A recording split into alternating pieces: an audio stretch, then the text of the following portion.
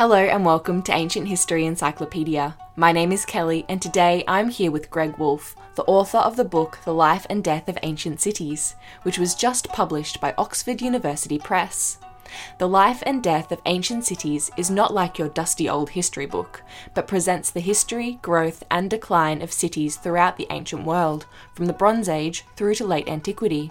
This modern take on ancient cities around the world brings the ancient world into our modern lives, with rich illustrations and Woolf's passionate global analysis. So, Greg, can you tell us when and above all, how did humans start creating cities? It's about 6,000 years since cities start popping up all over the world, and they pop up not just in one place and spread out, so not just in the Fertile Crescent going on, but the more we research, the more we see that cities are popping up all over.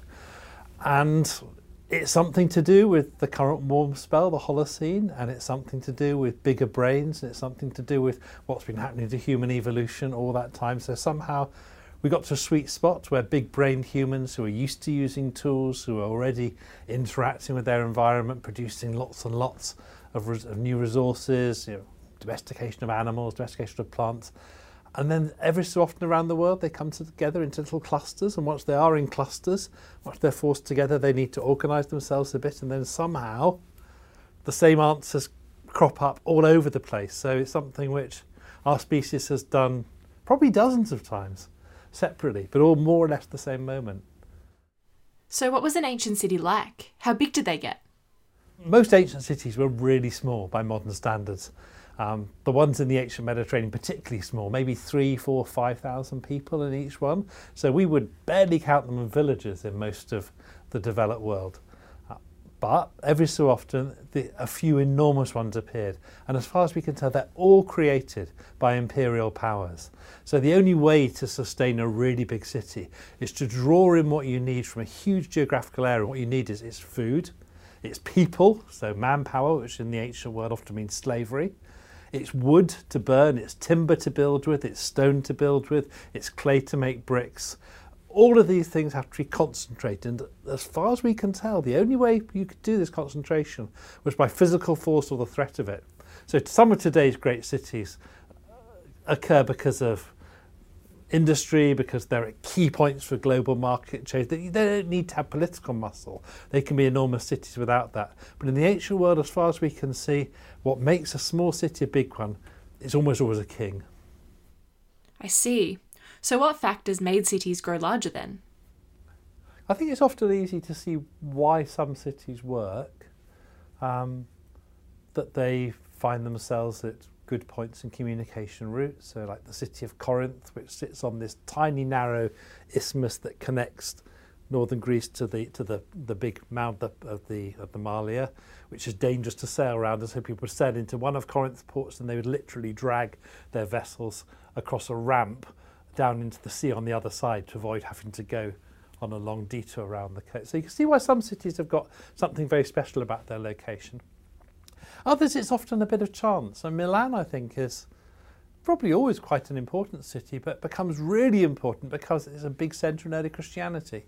And so the efforts of one bishop to sort of make his city really, really important, and he goes out in the cemeteries and he finds that the bodies of the saints are there and builds churches over the bodies of the saints. The miracles, there's a great collection of money produced to build a huge cathedral, and then somehow or other it survives when you feel maybe it could have been Venice or Ravenna or Pavia or one of these others, but somehow the sort of that initial success in building it up just at the moment when everything was changing.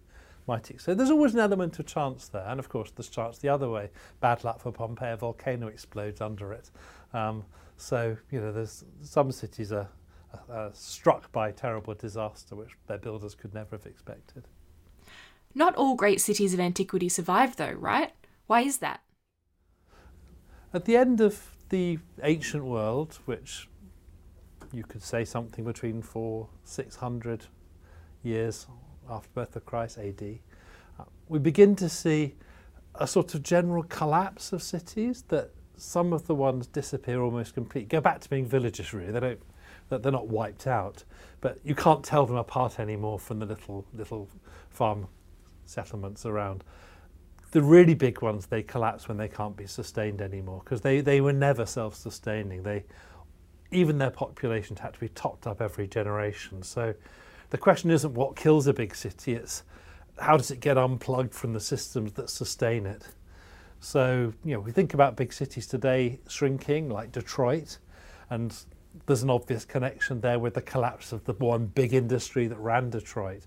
In the ancient world, it's more often a collapse of those political networks that bring all these resources together. Deurbanization is quite rare in the sense, most of the cities that were around in 500 BC were still there 1,000 years later. Quite a lot of them are still there today. Rome, Athens have never been deurbanized. But what led to the big collapse of the big cities was when they got unplugged from their life support systems. All right, thanks a lot for the interview, Greg. That was really interesting. Don't forget, you can now purchase The Life and Death of Ancient Cities online by following the link below or at all good bookstores. This recording was brought to you by Ancient History Encyclopedia. For more great articles and interactive content, visit www.ancient.eu.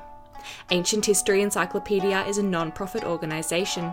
If you would like to support our work, visit www.ancient.eu/support or follow the link in the description below.